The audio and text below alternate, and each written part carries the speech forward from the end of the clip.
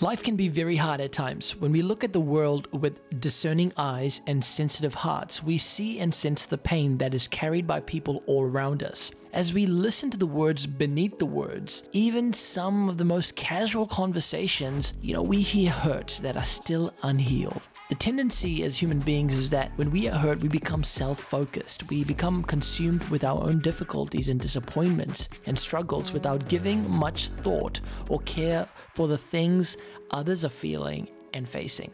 And so when life becomes self-absorbed, when life is all about me and what I'm going through, what tends to happen is that I leave very little impact on the people's lives that I am in.